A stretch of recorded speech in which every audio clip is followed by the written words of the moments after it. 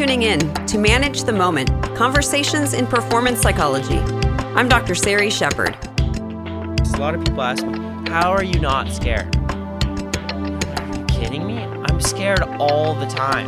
Like, I'm literally terrified a majority of the time. Like, I explain that it's like, I think the people like me and the people like these guys I've mentioned kind of just found a way to have a healthy relationship with that fear and learn how to kind of live with it and use it as kind of like a chisel to make yourself a little bit more precise, a little bit more well thought out.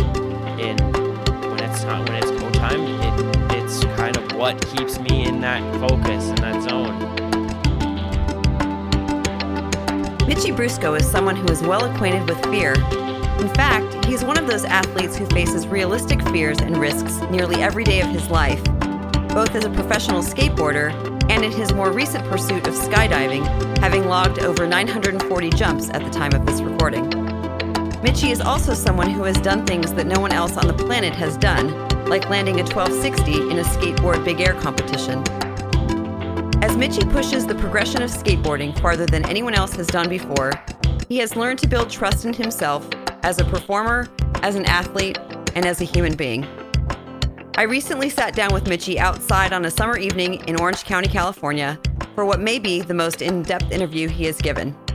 And in these moments, Mitchie describes his process, his preparation, and how he gets his mind into the moment when everything needs to come together in a competition. Hey Mitchie, how you doing? Hey, I'm doing well. Good. Thank you for having me and reaching out. I'm pretty excited to sit down and chat for a bit. Oh, great, thanks. Yeah, I'm really excited about it too. You're not only an action sports athlete who's won X Games gold, but you're also an innovator. It sounds to me from what I know about you that you want to be able to constantly push things forward. Yeah, I guess so. I mean, you say like action sports athlete and you say innovator, but it's like, to me, it's like been the same process. Like one without the other, it never would have been a thing. I think the things that got me into those contests, the things that made that path possible was kind of trying to do different things. You know, I was following footsteps and taking advice, and I was like really paying attention. But when it come time, I'd try something else. I'd try to, okay, well, everyone can do this. I can do this now. So obviously it's go time. And as a little kid, that made a lot of sense. It's go time. Try to learn something. One step, more. And then, so that kind of opened the door. And then I've just tried to stay with that idea that, like, what got me here is kind of what I should keep doing. And, like, yeah, just don't be predictable and keep pushing. So you're a creative athlete. I mean, you're not just doing what you're told to do. You're also wanting to think about how you can expand things. Yeah, I mean, I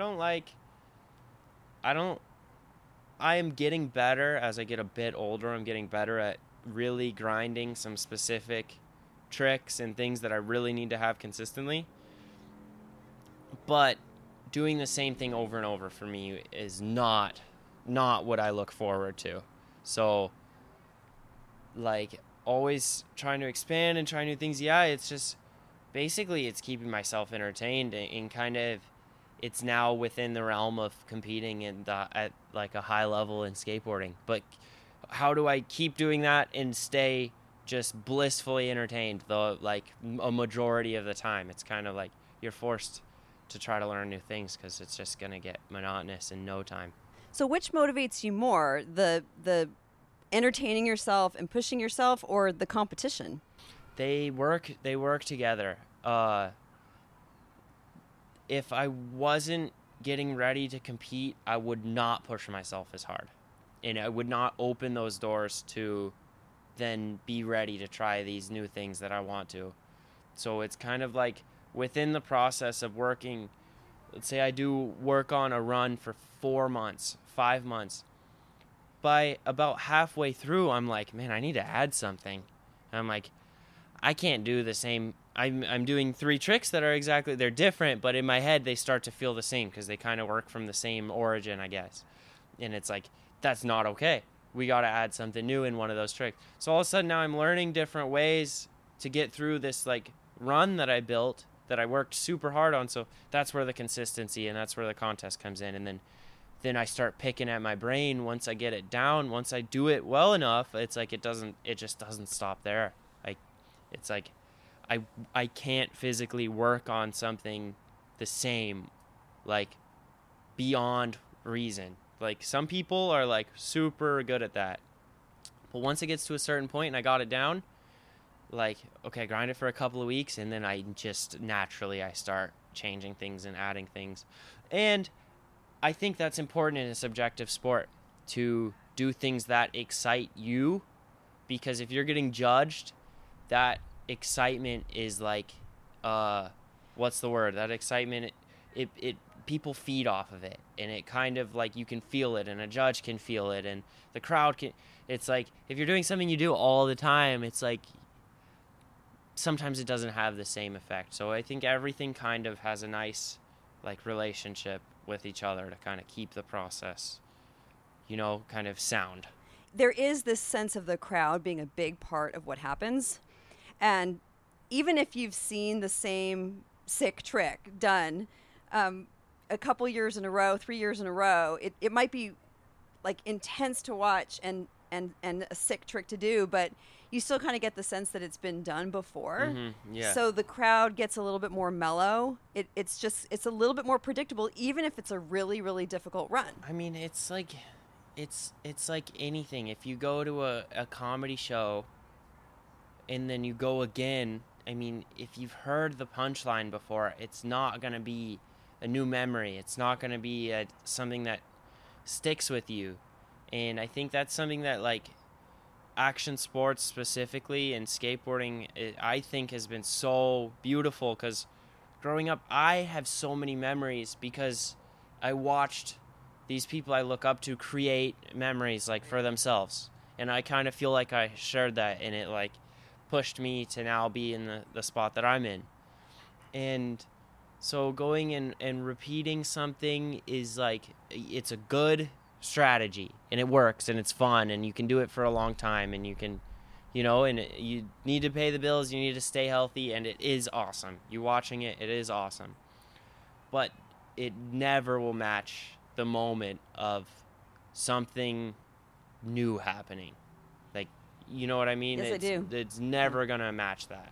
And it's interesting just how your culture is so different than my generation, right? Because you were born in 97. Yeah. So, and Tony Hawk's 900 was in 99. Mm-hmm. So as long as you can remember, you've seen this kind of outcome in your sport. 900s have happened before I ever stepped on a skateboard. Yes. So yes. First time I stepped on a skateboard, I knew technically, 900s could be done. Which is so crazy for someone like me who all of a sudden, what's X Games? Like when I grew up, there was no such thing, right? That's a good point. So it's really different for my generation to see the progression as being something outside of our scope, outside of the world, and then here's this phenomenon that now it's a part of our culture. But that's a good point. But there was a beginning for us, right? But for you, it's always existed. Like the origin, you were there for the origin, and you're there for the beginning and the start, and like the trials and figuring out what the sport is and if it belongs on a big stage or not, or big ramps came into play somewhere along the way, 99, 2005, like Big Air started, and all these new things. And these are times when I'm just coming up on a skateboard. I'm like watching, I'm 4 years old, 5 years old, and I'm watching Danny Way do Mega Ramp, and I'm watching Tony Hawk do 900s, and I'm watching these people push the boundaries. So, I mean, ever since I was a kid, I was like, yeah, people do 540s, they flip their board, they do 900s, they compete, this is a thing. It just always was, I was just, I guess, at the perfect time, and had somehow, with no one in my family ever skateboarding, ever being involved, somehow I got my eyes on the right content for me. It probably gave you a different sense of what's possible. Oh, I mean, it definitely shaped, like, I watched very few skate videos growing up, and they were so different. Like, the DC video with Danny Way doing Mega Ramp, and I'd watch almost round 3 with Daewon Song doing flat ground tricks and kick flips and manuals, and and those two extremes kind of fascinated me a lot more than like going down 8 stairs and doing a trick or hitting a rail. Like, for some reason, like those two outliers was always what I was watching when I was 5-6 years old. And it's now how I skate. I'm either doing, I'm either 50 feet in the air or skating vert or preparing for a contest, or when I mess around at the skate park, I'm on the manual pad. I'm playing skate on flat ground. I'm like, I struggle in the in-between zones. It's really weird. Like, where everyone seems to exist in skateboarding, I kind of on the other. I can't, for some reason, I'm kind of on the weird cusps of what I like to do. Well, as I came to know a little bit more about your background, that's not just true with skateboarding, right? Because you also, so tell me a little bit about the jumping you do. Oh, with skydiving, man. So growing up within action sports, I mean, I say within action sports because I was obsessed with it. I wasn't like growing up in like at X Games every year when I was super young, but I was, for some reason, just like vert skating I could do that. I knew I could do it. I can't explain it.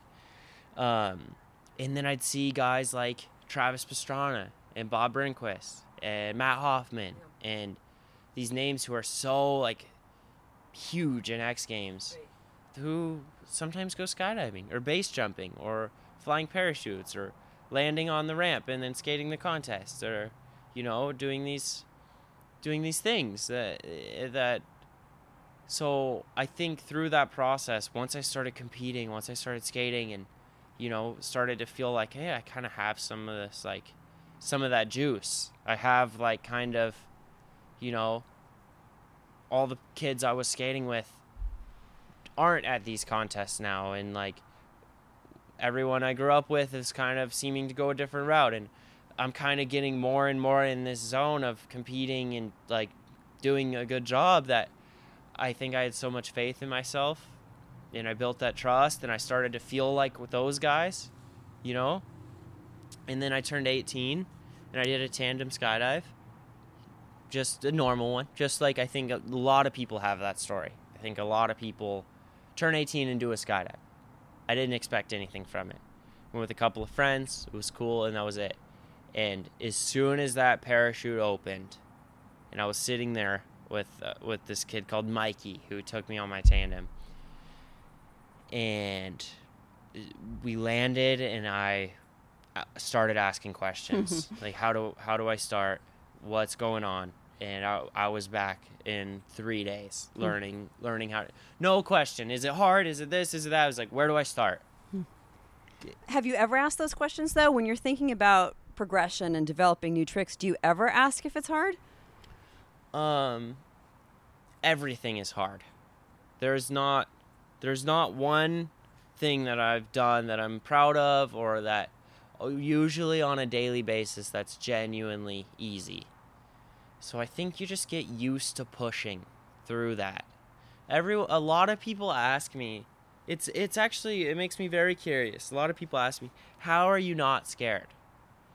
And I'm like, are you kidding me? I'm scared all the time. Like, I'm literally terrified a majority of the time. And like I explained that it's like, I think the people like me and the people like these guys I've mentioned kind of just found a way to have a healthy relationship with that fear and learn how to kind of live with it and use it as kind of like a chisel to make yourself a little bit more precise, a little bit more well thought out.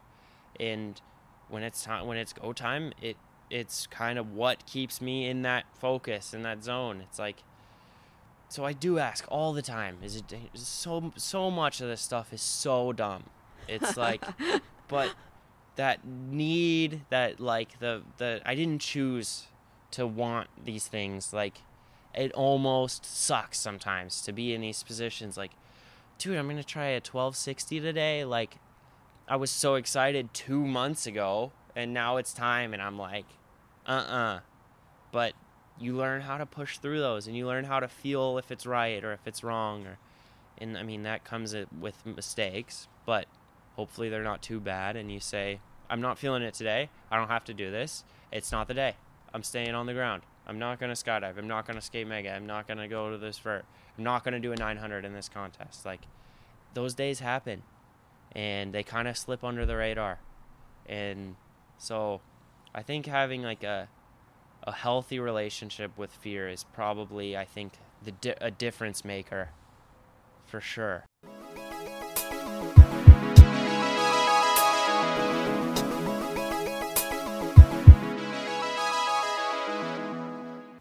Makes a lot of sense. And it also makes sense that you find a way to focus on what you're about to do as a way to tune out the fear. Yeah. So you become hyper-focused on executing your tricks. Yeah, for sure. I mean, usually I'll focus on a couple of really simple things that I know if I do those things right, even if I don't land it, even if something happens, if I hit spot 1 with this speed and I take off and it feels like this, and I keep my key thought, throughout the whole thing, I'll be fine. And just whenever something else comes in, if I'm not comfortable with that process, kind of shift it a little bit. Okay, think of it like this. Take off. Think about spinning as hard as you can. I take off. Oh, that's really scary. That means no touch, no anything. Kind of reframe it.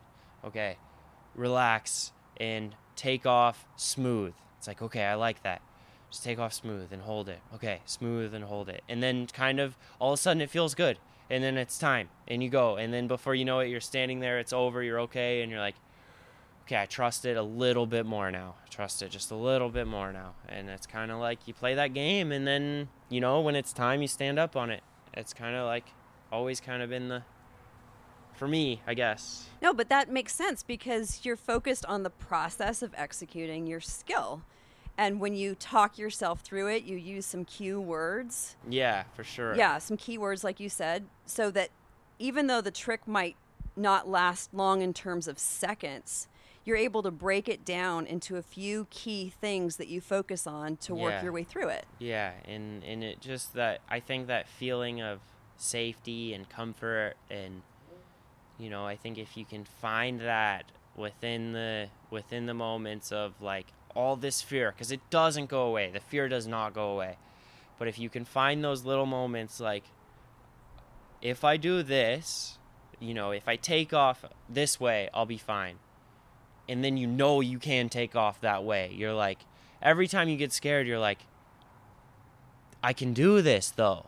You're kind of this battle. Do it right, but you also can do it. And then just not letting that eat you alive, kind of, and staying kind of on it.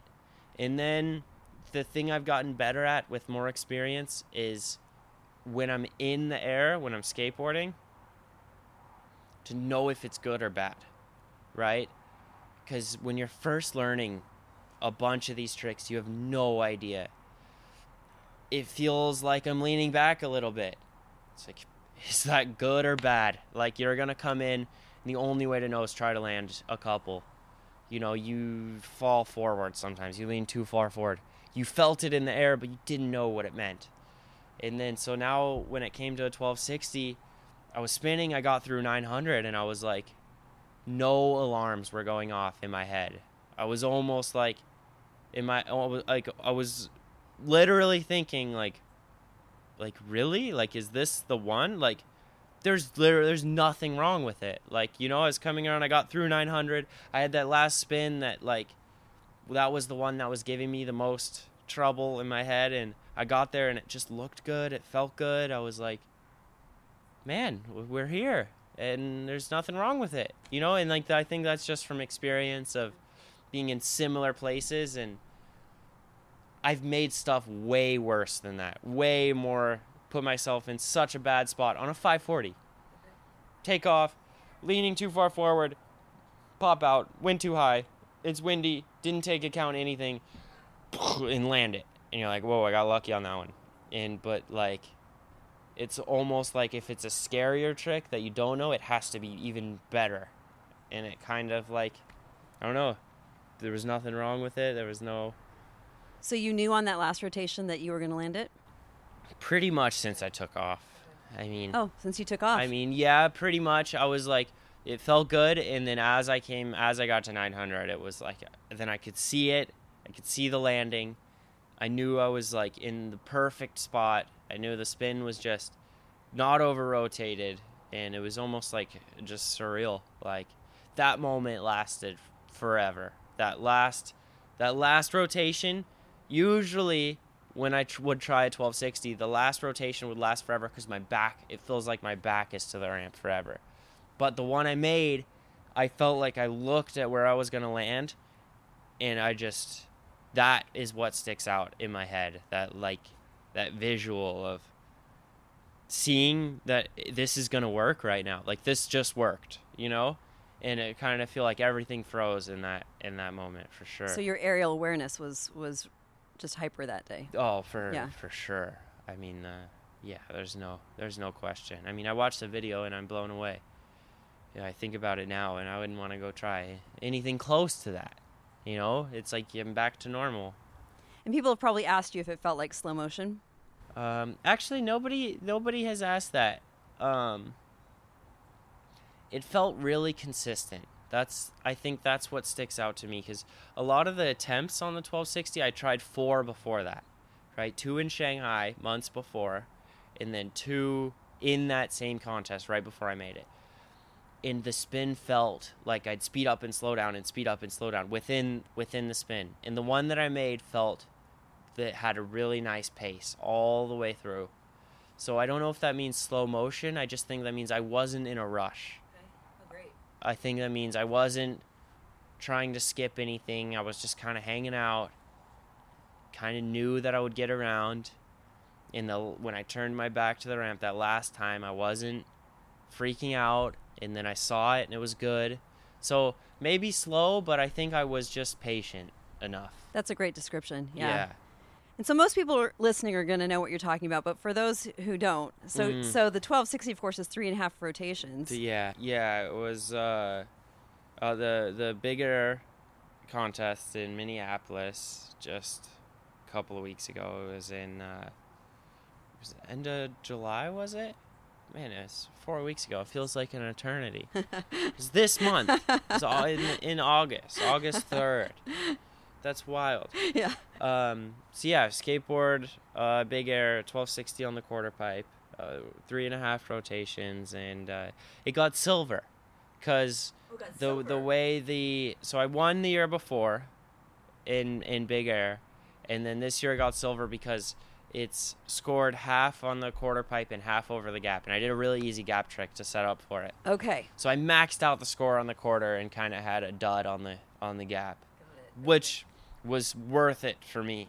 I mean, you know my style, and you know, like, let's do something else. Well, obviously, I assumed you won the gold. Forgive me for forgetting that. No, it's fine. It's like a lot of people have that question, and I really don't, like, how did you not win? It's like, I care pretty much zero, because I could have won and not have had this opportunity or so many opportunities from it, and so many cool conversations that I think I will always choose, if it's there, I will always choose the route of something new for me, something new in the contest, something fresh, something fun, than trying to do an equation to win something. So you've won a gold before, I know. So when you compare the two, this is more meaningful to you? They're exactly the same, because I did a 1080 did a 1080. and I got gold. And right. To me, you know, being the only person to do a 1080 in a mega ramp contest is cool, but for me it's like I didn't know if I could do that. So that was like something that was fresh. yeah, throw a gold medal on it, I'm not complaining, you know? Right. But I think they're equally as special, and without that 1080, a 1260 never would have crossed my mind. Right. And just the same way that, a 1260 happens, you start scratching your head. You're like, well, kind of blew the lid off of that one. Yeah. Like, there's a kid out there who's 3 years old who just watched a 1260 happen, which that was me with 900s. Right. Right? And, a 900 happens, everyone goes, that's it.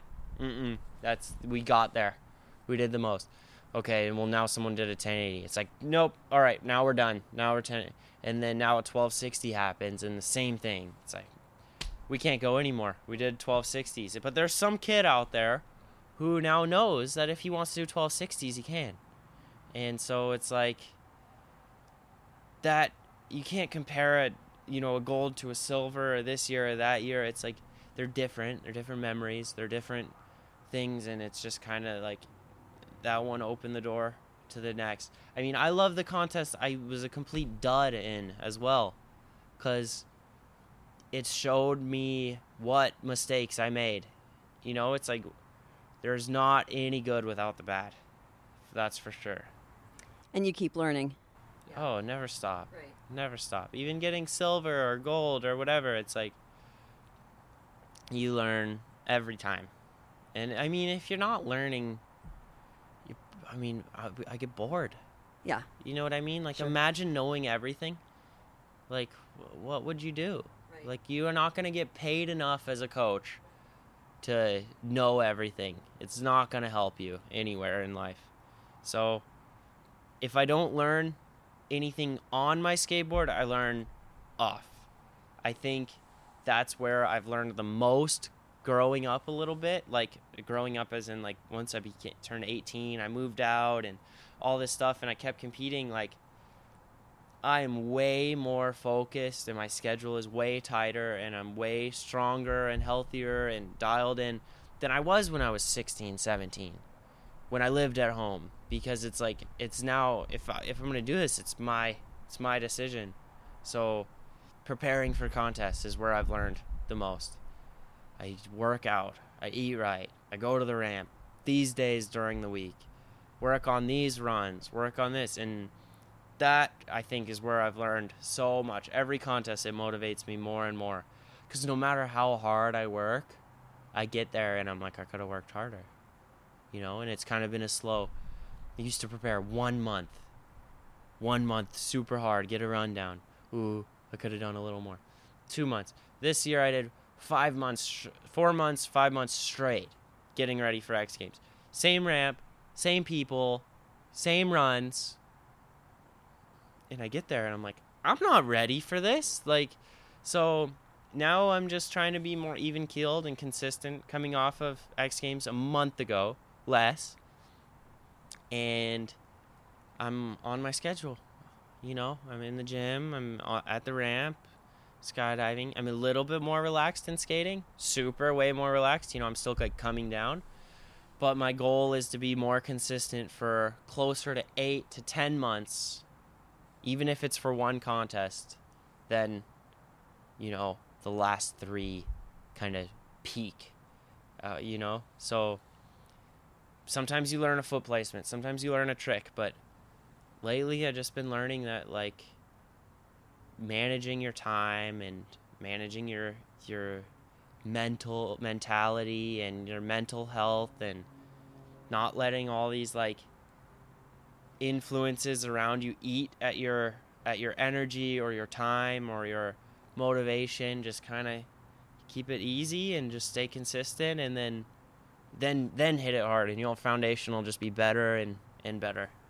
You take responsibility for yourself as an athlete. For sure. Yeah. I mean, I can hear that. But you also have, like you described, I'm sure a lot of people who have expectations for you. So you've been skateboarding since you were 3. I'm a little guy. Yeah, since you were a little guy. But you already had expectations on you by the time you were 5. Yeah, for sure. And I'm used to it. I've always been a skateboarder. I've always been a competitor. And the day I don't want to compete, I won't. And I've always preached that. And it is so true. Like, I love that people believe in me enough to where they think it's easy for me. You know, that happens. Some friends or acquaintances maybe I don't know so well, or, you know, sometimes even in my family, sometimes it's like, you know, they just, you know, show up to a contest and be like, yeah, I mean, this is what he does, you know, and I can tell, and that's fine. Where for me, it's like, that's awesome that you guys have this, like, faith in me, the blind faith that, you know, it's a blessing to be that consistent. But to me, it's very much a real thing, and for me. And I think that was evident, like, you know, I made the 1260. If you watch the video, I almost had no reaction. Yeah, I remember that. And well, even the caster, even Graham was like, wait, what just happened? they were confused. Yeah. Everyone was confused, and I was confused. And I think I was so in my zone, and it was so for me that I did it. And I was just kind of like, it was a mixture between a pat on the back to myself, and also, like, I worked so hard and I put so much energy and effort into this one thing, and it's over.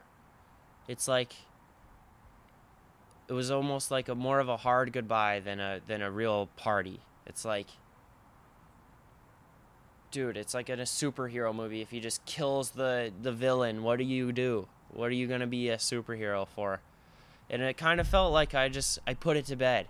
And I was like, wow, like, this kept me up for months. Like, breakdowns and sessions alone, and eating at my whole life, and, like, getting, like, making relationships harder, making my, like, family life, home life, like, skating. Like, it was stressing everything out. And then I did it. And it was, like, good. And it wasn't easy, but it worked. And then it was just like, damn, like, it's over. And it was so, like, for me, that I was like, if I would have thrown a board in the air, it would have been so fake. You know, I walked down the ramp. I was happy I gave my roommate a hug. And that's about all that happened. And ever since, I've just had a little smile on my face. And that's, like, I'm totally cool with that. That more of a, like, even-keeled kind of come down. But that probably helps you, though, right? Because if it's more of a roller coaster, Yeah. and if you have a hard time letting go of something, you're not going to be looking forward. And I know some people who thrive like that, who are just an absolute mess, a roller coaster. And when they're on, they're so on. And when they're off, they're off. Where I have a lot of average days. I have a lot of really good average days. And I like that. And I built such a strong shell around myself, like an emotional shell. I was so strong. I mean, I still am, but for that moment, I was so strong, so relaxed, so smooth that, like, if I made it, if I didn't, if I got hurt, if I won, I don't think I would have fluctuated much. It was like, just the slow release after was really nice because it went a good way and not a bad way. Sure. But I was so solid in where I was, my state, I guess, that, you know, doing a 1260 didn't really knock me out of that. It was like I look at it like holding your follow through on like a golf swing. Like, if I was this close to freaking out and losing it, it would have never happened. I was going to ask if that's what helps you trust yourself more, the fact that you're kind of solid. I've used the same thing for so long.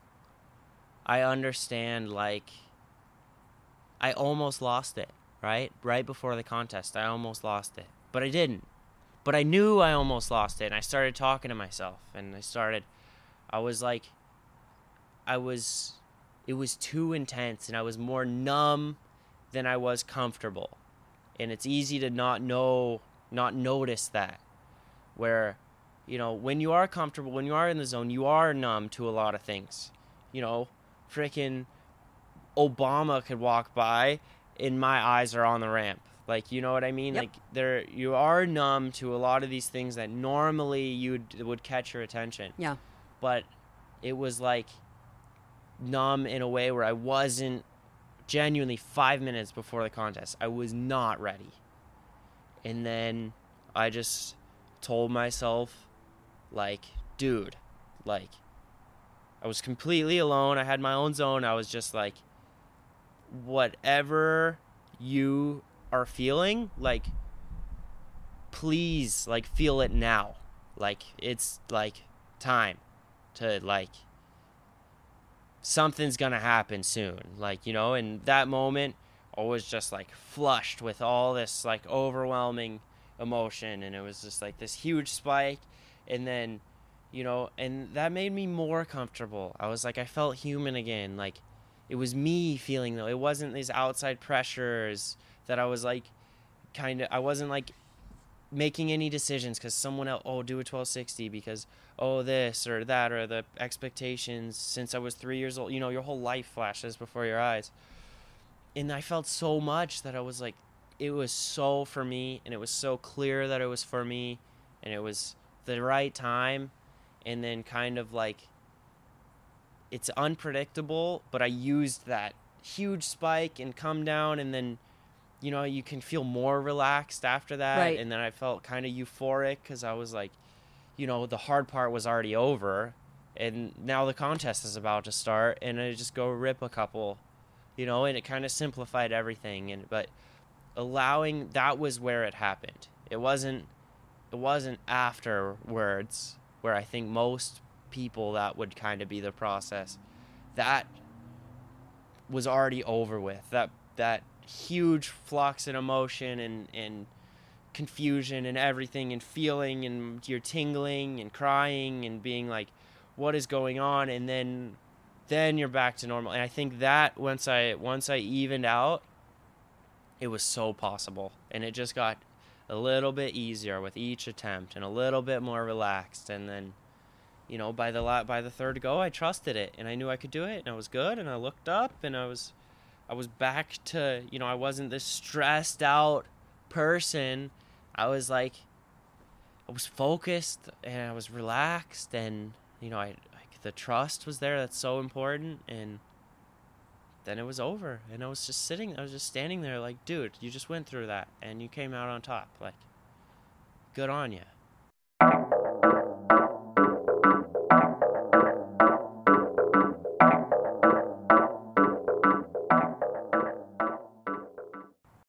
That's an awesome description of your mindset, though, and the way you're able to narrow your attention to what was about to take place, because it was all over the place, right? And Yeah. I remember watching you when you were 14 at your first X Games, and just the look on your face. I remember like just thinking, oh my gosh. But then you came through it, and it was so obvious that you were learning, like, as you were going. Mm-hmm. And not to take away from anything you did, because it was awesome, but like, just to see, I mean, I could see that you were just learning as you were going. And I still am. And, like, there's no shame in that. I'm going to make so many mistakes, and that's fine. You get a couple right, and hopefully it does you well, you know? But I think it's a slow, you know, I don't snap in or out of any zones or any, shit slows down when it's time. Like, for sure it gets more intense, but the weeks before, it's just, things start to change. What you care about starts to change. What I worry about, if I, like, little things, if I wake up and I'm tired, I don't care, because I'm going to here and I'm working on this. And you slowly I slowly kind of creep into this zone. By the time I'm on the flight going to whatever contest, I'm a brick wall.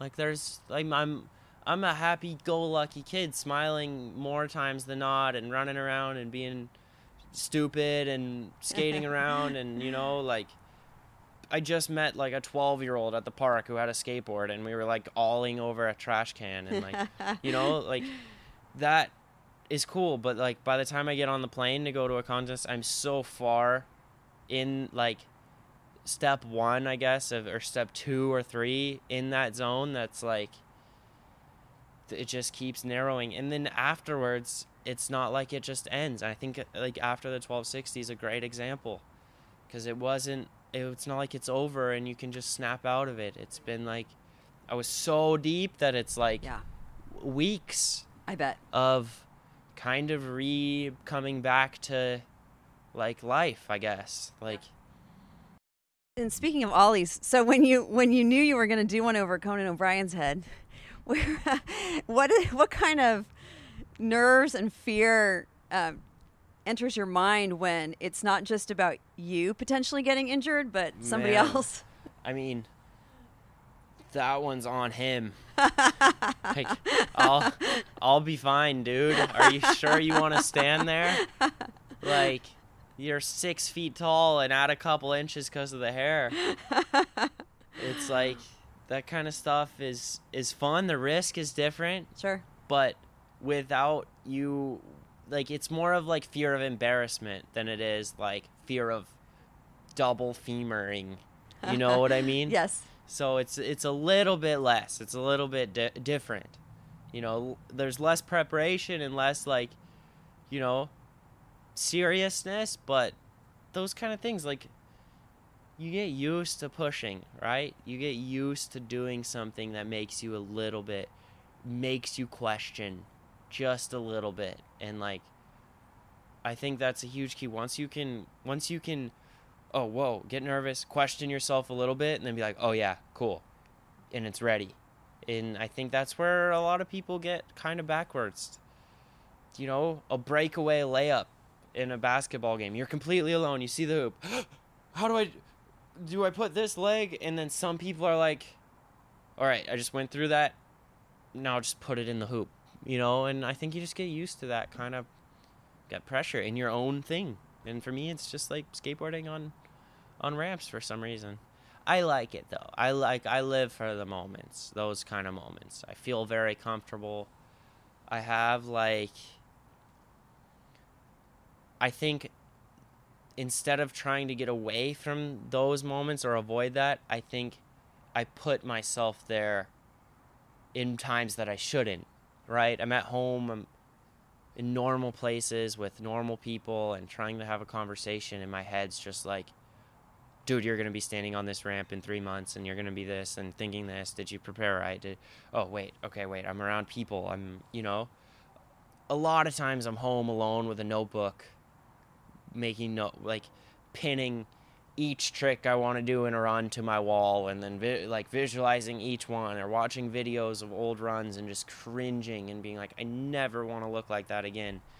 And just kind of like living with that, like those little, write a trick, pin it on the wall, get that feeling. I can't do that 10 times in a row. And then you wake up and you're like, you know, you get used to those little fears, I think. So does mentally rehearsing it help you get used to that? Yeah, I think I do that more than anyone, for sure.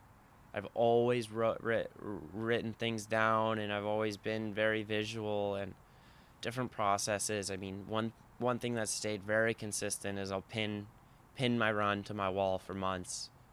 Sometimes I'll have each trick on one piece of paper, so it's its own separate pin. So like, I know, to me that's like a marker. I use that kind of as a marker to see if that trick makes me feel weird, right? Because if I'm taking it seriously and I write 540 and I pin it on the wall and I'm really comfortable with it, cool, right? And you'll know. And then you say one trick, a nollie barrel heel flip. It was in a weird part in the run, and that one was hard for me, and I miss it a lot. And I put it in the wall, and I was like, ooh, I got to work on that one, you know?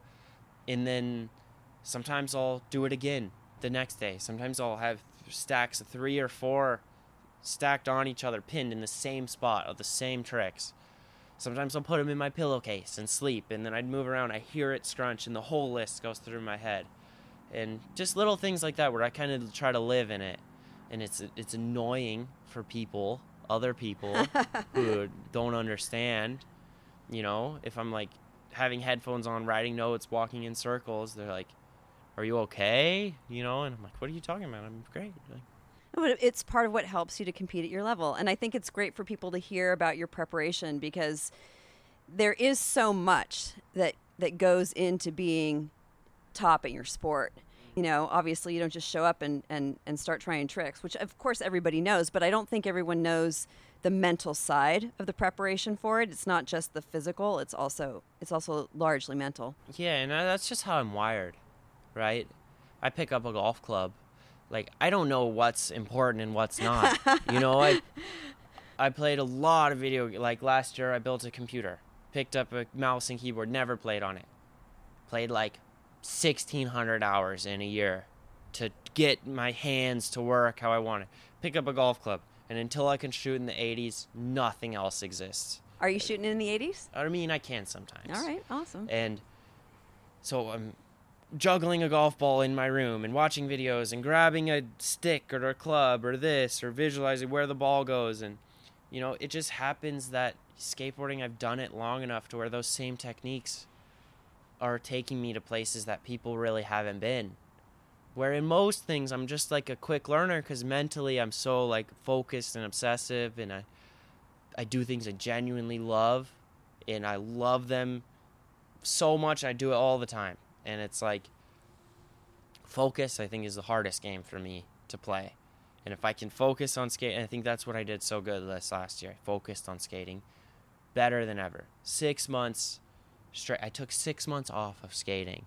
And then 6 months, so that's the only thing that existed. Stop playing video games. I mean, as much. Maybe an hour, a couple, you know, twice a week. Which for me is absolutely nothing. 6 months of skating. I didn't skydive. I barely flew in a tunnel.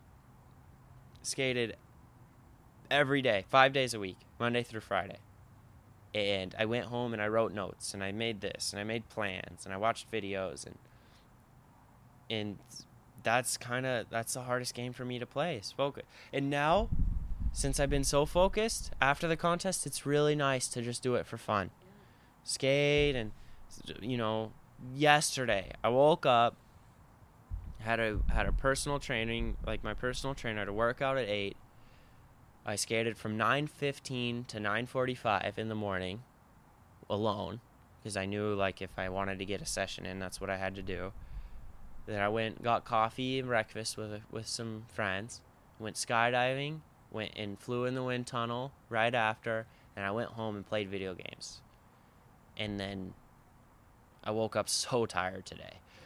But being able to do that now is like, that's the reward, I think, because my anxiety for at least a little bit is gone because I worked so hard, I did my thing. Now my day can be super spread thin, which I really like, jumping from one thing to the next and, right, staying entertained and but slowly I'll have to start bringing that back down to where my day is going to look more like working out. Hopefully I can grab breakfast with a friend and then go skate, not from 9:15 to 9:45, but from 11 to 2, 11 to 3, then hang out and think, and then decide, okay, is my night, am I going to fly in the wind tunnel, or am I going to play an hour of video games? Like, kind of having to make these decisions, these small sacrifices. It's like, you can do one skydive on Wednesday morning if you wake up early enough, you know, kind of getting that schedule dialed in. But right now, do it all. Do everything, a little bit of everything. Just have fun. And, like, yeah, it's kind of like, it's an interesting way that I've found to stay just so fresh and passionate. Yeah, and balanced. I mean, because even though you're intense about what you do, you found a way to bring things into your life that keep you balanced. You're not just thinking about skateboarding all the time. Yeah, I mean, and that's my main killer. Okay, I say focus is hard for me, but focus is hard because I get so bored. Like, I can love something so intensely and just put it down and be done with it once I am. And having other things that keep me fresh, and I'm not saying, like, sometimes I jump out of an airplane to stay fresh. It's like I have something that I treat as important as skateboarding, sometimes more important, that makes me a different person, a whole different person, a whole new me. And then all of a sudden I remember, oh, I can skateboard. I can do this stuff. Let me pick up a board. A couple of my friends I haven't talked to are going. After a couple months, go step on a board, and then you're back, and you're like, wait, this is me. And then you're like, oh my, and then you're fresh, and you're like, oh, I forgot about this side. And it's like, I think compartmentalizing these sports for me is really like, this week has been tunnel flying. Like today, I got an hour of coaching. I was getting coached for an hour straight, and that's Wednesday to Sunday, every day, an hour straight. And I show up there early, and I watch videos, and I make notes, and go. I get out, I watch that session, I make more notes, I ask questions, I make a list, I make a plan, get back in, Wednesday to Sunday, boom, every day. And then when that's over, I kind of snap out of it, and I'm like, wait, that's not even my thing. Like, and I treat it so seriously that it's like, get back on my skateboard, and it's like, I love this so much, and it's so much. And the thing is, skateboarding is hard physically, but it's so much easier mentally than almost anything I know how to do, because I know myself so well. Yeah, because you've been doing it since you could run practically. So yeah. It's like, it's therapeutic in that way, where even if I can't do something, I know why, and I know how to fix it. And even if I can't fix it right now, I will work on getting my foot like this and opening my hip like that and putting my head here, and there's no stress.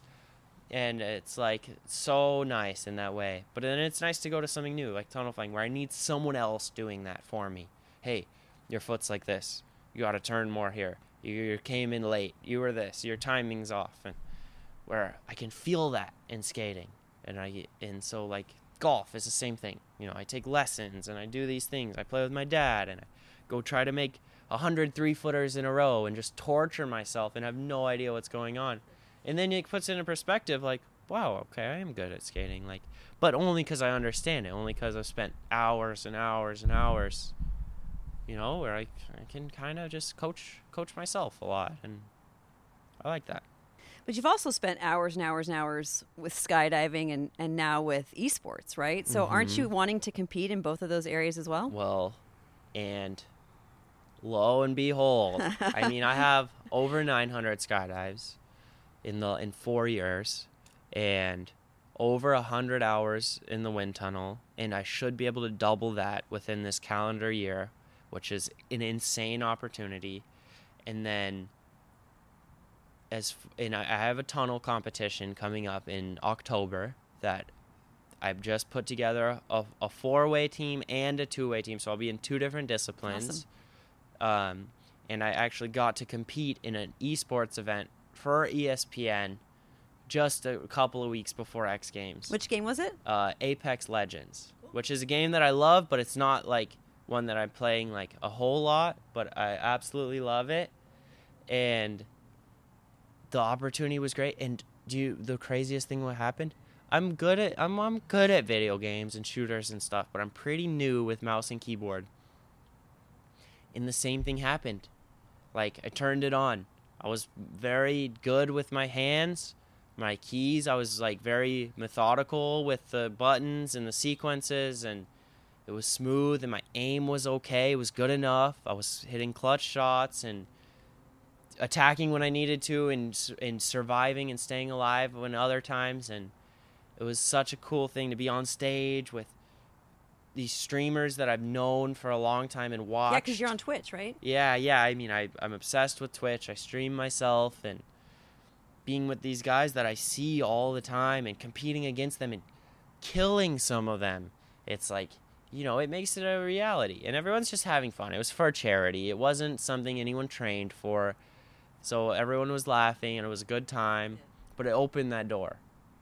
And so, like, yeah, skating, skydiving, like as far as flying parachutes, and then indoor like body flying, indoor skydiving, competing in that, and just flipping that switch in each of those sports is like I do it for a while for fun, and then you go, okay, it's time. Like, let's compete. And as soon as that happens, the whole sport changes. Scary things get less scary. Hard things get less hard.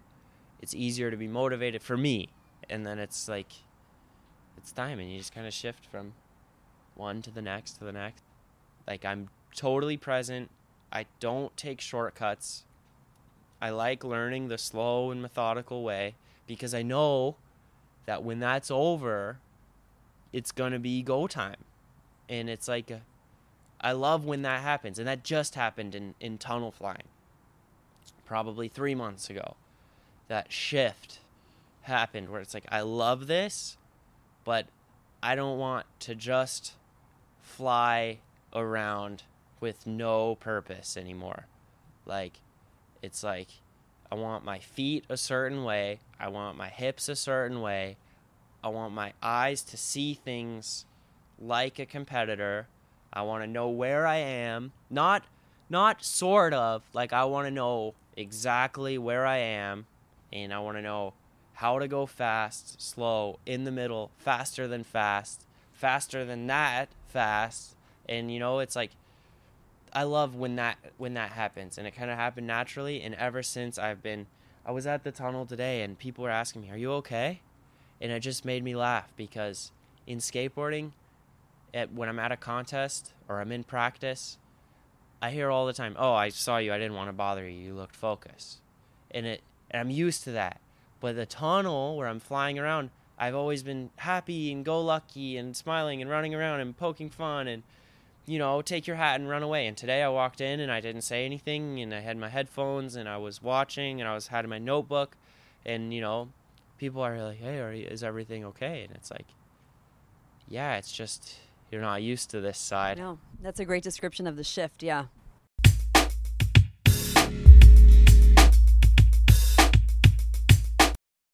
So people who might be used to you are the roommates that you have, right? Yeah. I work with some esports players that live in a house together. Yeah. And of course you have to adjust to being around someone else who does what you do, because there's different personalities. Yeah. So I imagine was it 6 or 7 of you that have different personalities? What's that like for you? They all know me very well, but I can feel the little bit of distance, because everyone's a skateboarder, right? And half the time I'm not. And they don't really venture out like that. And it's really weird, because I'll disappear for months at a time. I'm in Spain skydiving. I'm sorry I missed your call. Like, Yeah. You know what I mean? I do, yeah. So it's like, oh, are you going to be competing? Are you going to be, and then, like I said, I don't just like go to the skate park. It's like, okay, I'm back from wherever I was, if it was skydiving, tunnel flying, video games, or whatever, golf. I was on a golf trip to, Vegas, like with my dad, and then I come back, and it's like, it's not like I go hang out at the skate park. It's like, okay, I'm going to go get ready for X Games now. I'm at the vert ramp at a warehouse alone at 9 a.m. So it's like they all know me, and I can tell that I've built a lot of trust, and like they're less confused in the whole process. But it's like, I'm very definitely on my own speed, for sure. And you're comfortable that way? Yeah, way more comfortable. I mean, I've lived a lot of moments naturally where it kind of lines up with other people's kind of rhythms, and it only lasts for so long before my kind of need to change something kind of kicks in. Yeah. And like, I don't really like feeling like, I would say I don't like maxing out. Like, there's only so much you can do if you're, going to a certain place every day, or, you kind of get into like this rhythm that, you just know it's not gonna change. It's not going anywhere. And that's when I freak out and kind of change everything. It's like, I'm going to go to this drop zone in this place alone, see who I meet, and I'll feel way better. because then all of a sudden you're on a different rhythm and you get that imagination is sparked, and that kind of stuff is like, I feel like make that shift when it starts to get like monotonous or like dull in a way. But you're describing something that's really internal, right? Because some athletes have the expectation from their sponsors or their family or their coaches, and they're motivated by some of the external or the accolades, the praise. But you, and then also you mentioned Matt Hoffman, Travis Pastrana. Mm-hmm. There's an internal motivation. Yeah, and they're very internal people as well. Bob Burnquist as well, and I lost all. I shedded. I like to say I shedded all my sponsors when I was 18. I had some good sponsors that wanted me to post certain things and go certain places, and that same thing happened. That same feeling where I was like, nope, sorry, like, I'm actually gonna disappear for a while. Don't know why, but I like skydiving. So catch me in a couple of years when you realize that this whole thing's gonna make sense. And it wasn't a struggle. It felt good. There were times where I've looked back and I've been like, ooh, maybe I should have made this work. But then you get through it and you're like, I've opened this door with iFly because I didn't have an energy drink sponsor. I didn't have these things, and I've had opportunities with Twitch and the streaming and the video games on ESPN, because I can post video games on my Instagram. I can post 10 videos of skydiving, a couple of things of tunnel flying, some video game clips. Someone asked if I've been skating. I said no, and no one cares. Right. And it's like, and iFly is awesome because they believe in me. It's like, that's great. The skateboarding's great. They didn't sign me because I was going to do a 1260. They didn't know. That wasn't what it's about. I told them I was probably not going to do anything. Like, as long as that expectation is there, then it's, if you sign me with that, man, I'll be your favorite. And it's like, that's my one sponsor now. And it's like, they believe in me. I'm allowed to do whatever. And it's like, it's a storytelling business. It's not I'm not chasing a dragon of accomplishments of, because, I mean, knock on wood, I'm one mistake away from not doing what I do, at the wrong time. I got to take this contest off, which is fine. As long as that precedence is set and it's known and everyone is, on board. It's like, dude, but that's why, I want to have like my own podcast. I like streaming. I like doing these things. That's like, I'll have fun. I'll figure it out. Like, and I won't go anywhere. Like, that's for sure. Well, that comes back to you being an innovator, for sure. Yeah. You've been awesome with your time, and we could keep talking, but it did get dark out here, and for a while there were no lights, so we're on a porch in the OC, and it was pitch black for a while. I kind of didn't even realize, yeah. But that's cool, though, because we were just having a good conversation. So I have some questions that I ask everybody. Perfect. So if it's okay with you, I'm going to find them. Please. So, Mitchie, what in life are you still curious about? I'm curious because I have so much to look back on already, which is insane at 22 years old. Like, I have a lifetime to look back on. I've lived an entire lifetime by 22, and I mean that. And the wisdom and the things that I've learned, it's like, if I stay the course, the kind of intuition and the little things I'll be aware of and the stories I'll have to tell and the life I have to look back on, I think that's what is making me curious, because my consistency has only done me good, and I want to keep that. So in another 10 years of whatever it is, it's like the road is going to be wild, and I know that. So you're curious what else you can do, where else you can go. Yeah. 100%. Yeah. So some people say that praise is more distracting because it's something to live up to, and other people say criticism. So what's more distracting to you? The thing that's most distracting is actually neither of those. The thing that's most distracting to me is the people who don't know what is going on that's barely like, oh, I heard you did this, like, congrats. And I don't know. It's either I tell them my life story or I just say thank you and it's the most surface level thing ever, and then it's over, and it's like, I don't know your name, you don't really know me, and what do we talk about now? It's like, I think if someone genuinely compliments, hey, like, what I saw you do motivated me in this area in my life, like, to me, that's like a form of praise, and that makes me feel like you understand what I put into it. And if there's criticism and it makes sense and it's reasonable, which I ask for, and I think I get the most criticism from the skaters who are really close to me because they know me and keep me in check, and I ask for that, and I'm thankful for it.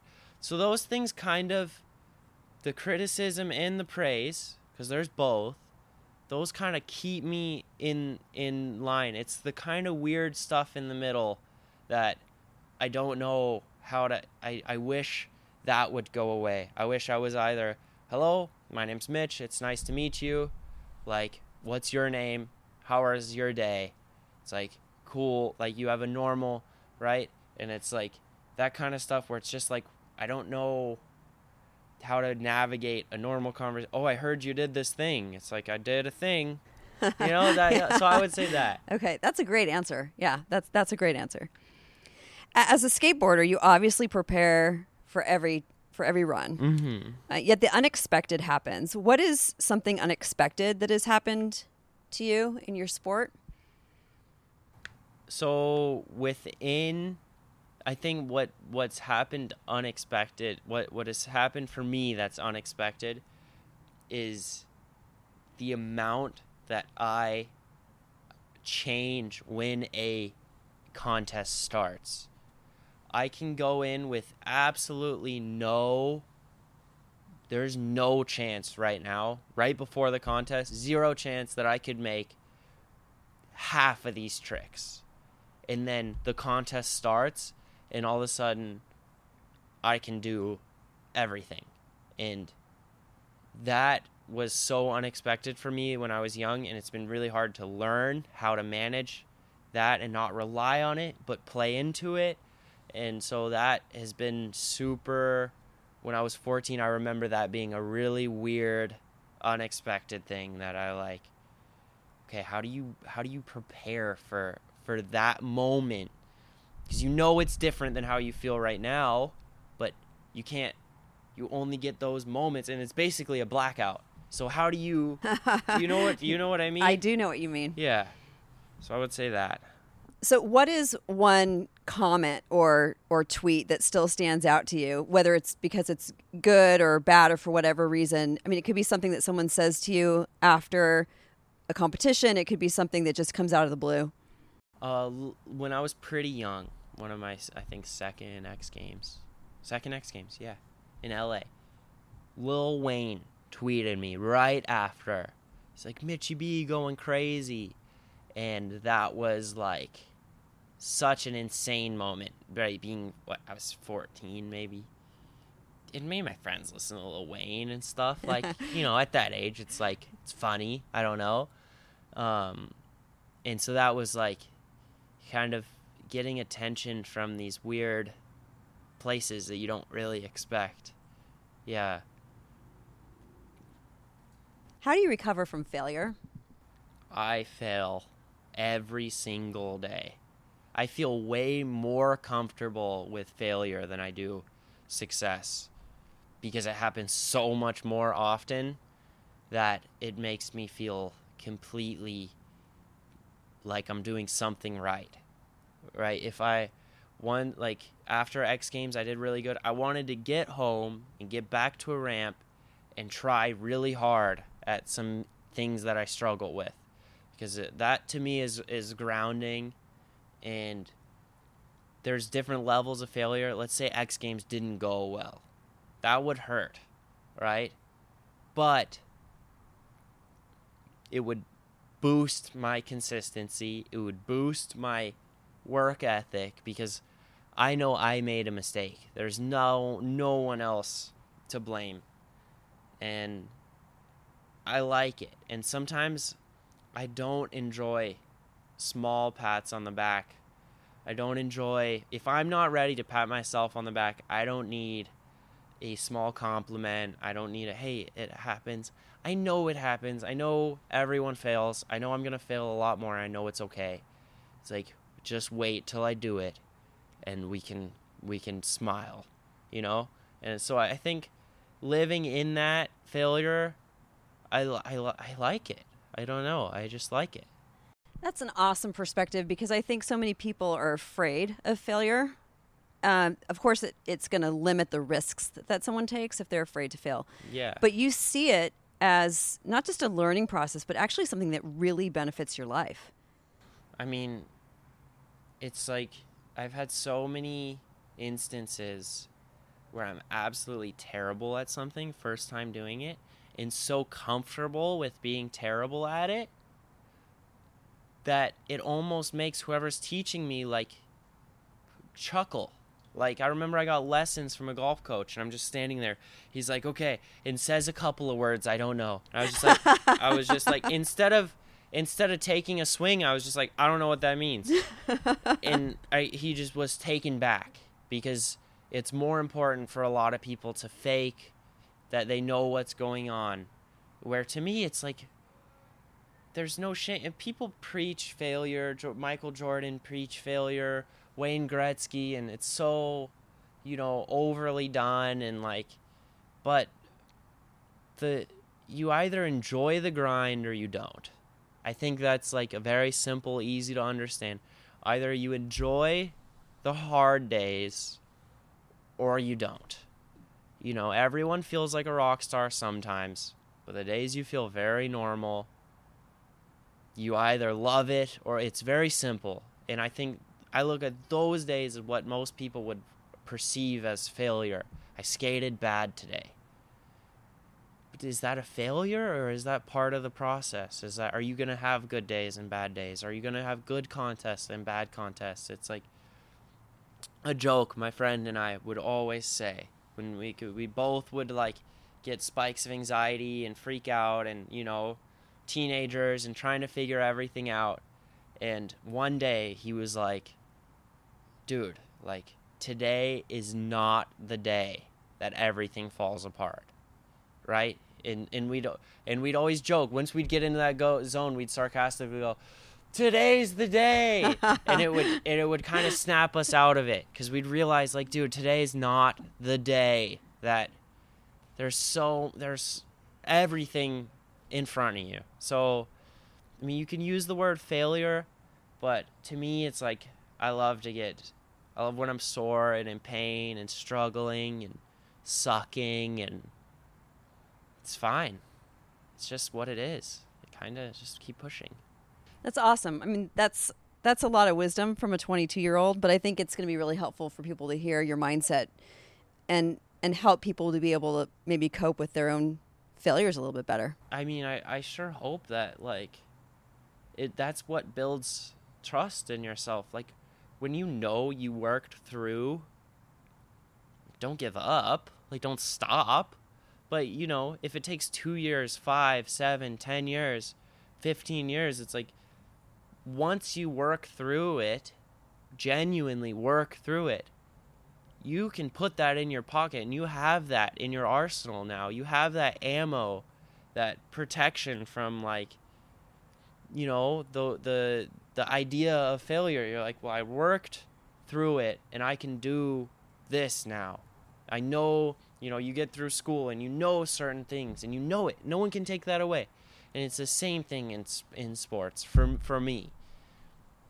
So those days that I'm like confused and my body's like not listening, and I know that one day I'll be comfortable in that same place, and I've just built so much trust for that process. I can totally hear it. Yeah. You really do trust the process.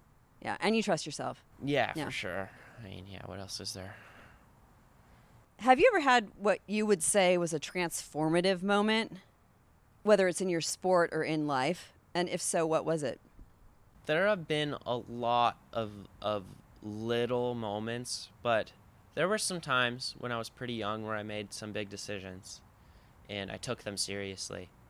And, moving to California, I had a lot of responsibilities at 13 years old. I had basically had to do well in contests to stay in California, to put it simply. Yeah. We didn't have money, to do that. So the contests were very important. So making that decision, even though it wasn't something that happened to me, it was kind of, all of a sudden it was time. And so that, more than transformed, I think set a path and kind of like at a place where I could have chosen left or right, I kind of went straight. And I think that hardened me a lot in the process because I haven't gone anywhere since that day. You know what I mean? Yep. So less than like a transforming moment, it's more like there's been some pivotal decision-making times. Shedding some sponsors. Yeah. That was another one. That's a lifestyle choice. Yes. And there's no going back. Sure. I'm either gonna be running around trying to please companies and things and do what I want and do what they want, or I'm not. This middle ground makes no one happy. It's gonna end in disaster. And so it's like, I think that was like a huge transformation moment, a huge shaping moment that I didn't know what it meant. And I didn't know, but I knew it felt right. And then staying consistent in that, now 4 years later, I'm like, have a sponsor that believes in that. And I have some new tricks that kind of came from being a little bit unique. And I have different stickers on my helmet than the rest of the guys, and I have a different lifestyle in it. It's starting to really show, and it's only been, 4 years, which I think to a lot of people, especially at 22, like 4 years, oh my God, it's a very short amount of time, I've been competing 10 years, and I'm just kind of figuring out. I've been consistent enough, but it's like I'm just kind of. And I'll get knocked back, and I know I will. I'm going to take fat L's, huge losses, and it's going to be tough because of how hard I work. But it is what it is, just trying to. So those moments, those two, I think, stick out to me a lot. And it's funny because neither of those are external.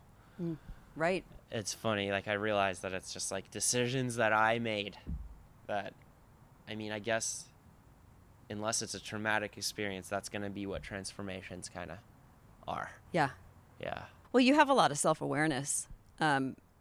You do. You know yourself really well, not just as an athlete, but as a human being. Yeah, I try to. I'm young, so I'm still learning a lot, We all are. Yeah. Yeah, for sure. Which leads me to the last question. So in like 30 seconds or less, what have you learned about yourself in your particular sport as being a skateboarder? Man, what I've learned about myself, just having fun and staying consistent, like practicing for consistency over perfection is going to be so much better for longevity, and staying safe and healthy and keep pushing forward is kind of the rhythm you got to keep in whatever you do, because if you look for anything else, it's just gonna fizzle out. It's gonna be a flash in the pan. Great answer. I've learned a lot about you in our conversation, and I'm sure people listening will feel like they did as well. And I think you've shared a lot about just your mindset that will open a lot of eyes, which is great. Thank you so much for your time. This was a great conversation. I really appreciate it. Well, it got dark, so I couldn't see my watch anymore. But no, seriously, Mitch, thanks. I appreciate it. Thank you. It's nice to meet you and talk to you. Good to talk to you. This has been Manage the Moment with Dr. Shep. Life is a collection of moments. It's how you manage those moments that makes the difference. My thanks again to Mitchie Brusco for a look not only at his accomplishments and his pursuit of continued excellence, but for the wisdom that he has gained as he has made some difficult decisions along the way. And thank you for listening.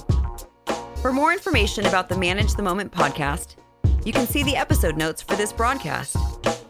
And you can follow us on social media, and I'm on Twitter at Dr. Shep. You can subscribe to this podcast on Apple Podcasts, Google Podcasts, or wherever you choose to listen to podcasts. Thanks so much for listening and sharing these moments with us. Until next time.